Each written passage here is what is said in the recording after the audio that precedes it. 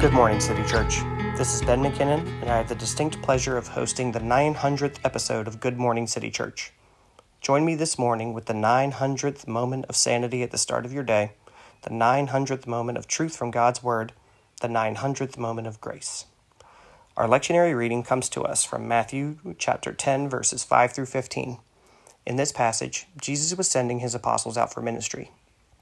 These 12 Jesus sent out with the following instructions. Do not go among the Gentiles or enter any of the towns of the Samaritans.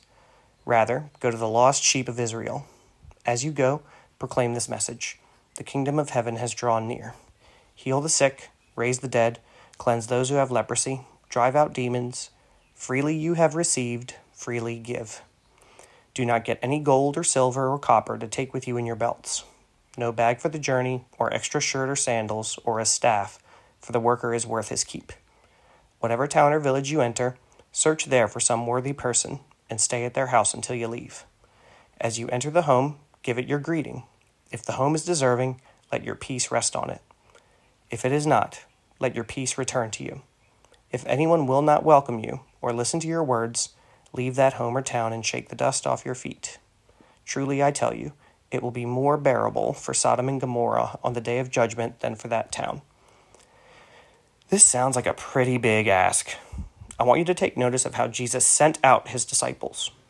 First, outwards. The disciples of Jesus weren't building a for us, by us church. They weren't waiting for Christ to feed them. The goal was to spread the gospel, and that simplicity should be a tremendous comfort. Christ called us to spread the gospel, pure and simple. I forget this often, and I tend to chew on things regarding myself and my place in the world like a nervous dog with a bone.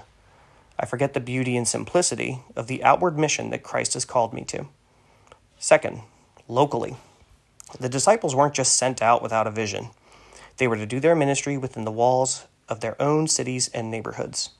Sometimes I think we get confused by the four corners notion of the Great Commission to mean that we need to take a red-eye flight to the people who we are going to share the gospel with. We live in a local world, and we need to share the gospel with our local communities. If you're not a neighbor person, then work to be one. If you aren't one to mix it up with coworkers, make it a point to do that. These are the people in our walls, and we are sent out to share the gospel with them. Third, with reckless abandon. We all have our own equivalent of a clothes bag in the way we engage with others. Personally, I like to use humor to properly adjust the amount of attention or social space I have in a room. If I want to move the focus of the room onto me, I'll make a directed joke towards myself. If I want to avert attention away from me, I'll direct a joke towards someone else. I find security in being exactly as visible as I'd like to be. This is a fake security, and it deters me from either being vulnerable in a way that points others to Christ, or being out of the frame in a way that allows others to be pointed to Christ.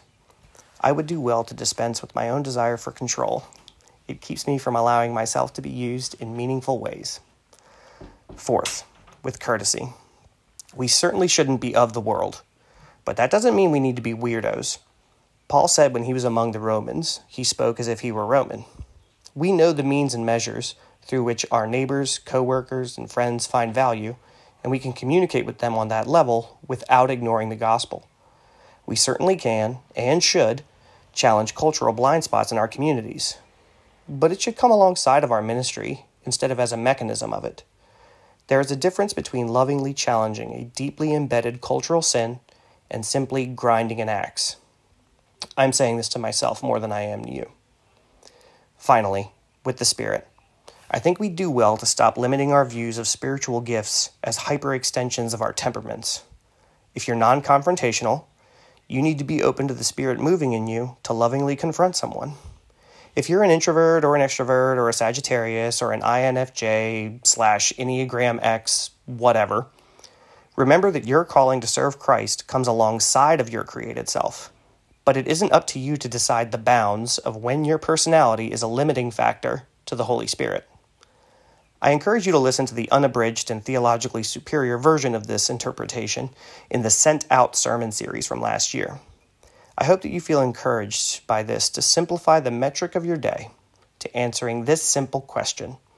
Did I look like I was sent by Jesus to all of the places where I went? Thanks for listening. stay well, and do good.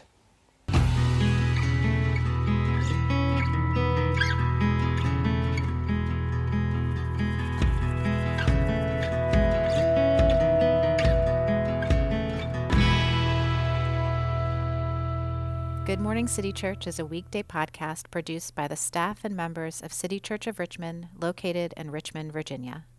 To learn more about us, please visit citychurchrva.com. That's citychurchrva.com. And thanks for listening.